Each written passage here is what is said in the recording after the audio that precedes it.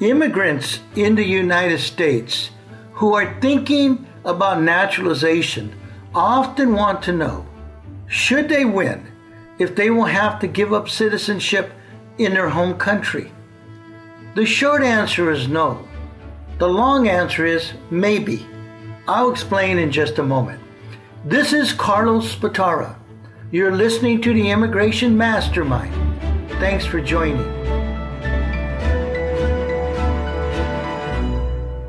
The answer is more complex than one might imagine.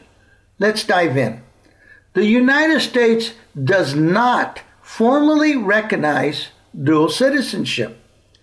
Although immigrants must take an oath before becoming a naturalized citizen, an oath that says they will renounce allegiance and fidelity to other countries, the United States does not take a position against it, legally or politically.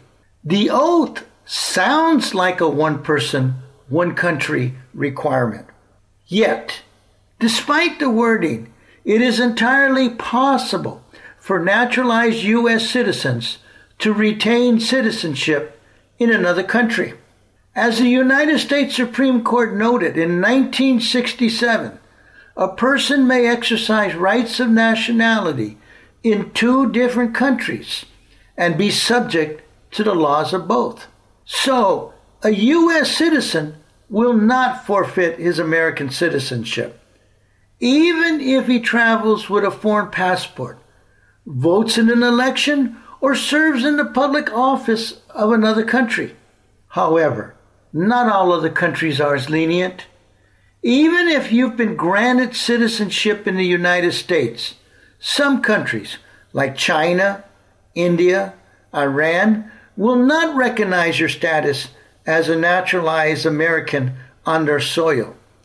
And in some nations, you automatically lose the citizenship of your home country if you become a naturalized U.S. citizen. Why is this important? Because there may be some important benefits or privileges you will lose in your country of origin. Thus, before seeking dual citizenship, I encourage you to slow down. Verify if and how such rules in the country of your birth will impact your circumstances before you apply for naturalization. Then, and only then, you should make your decision whether to apply for U.S. citizenship.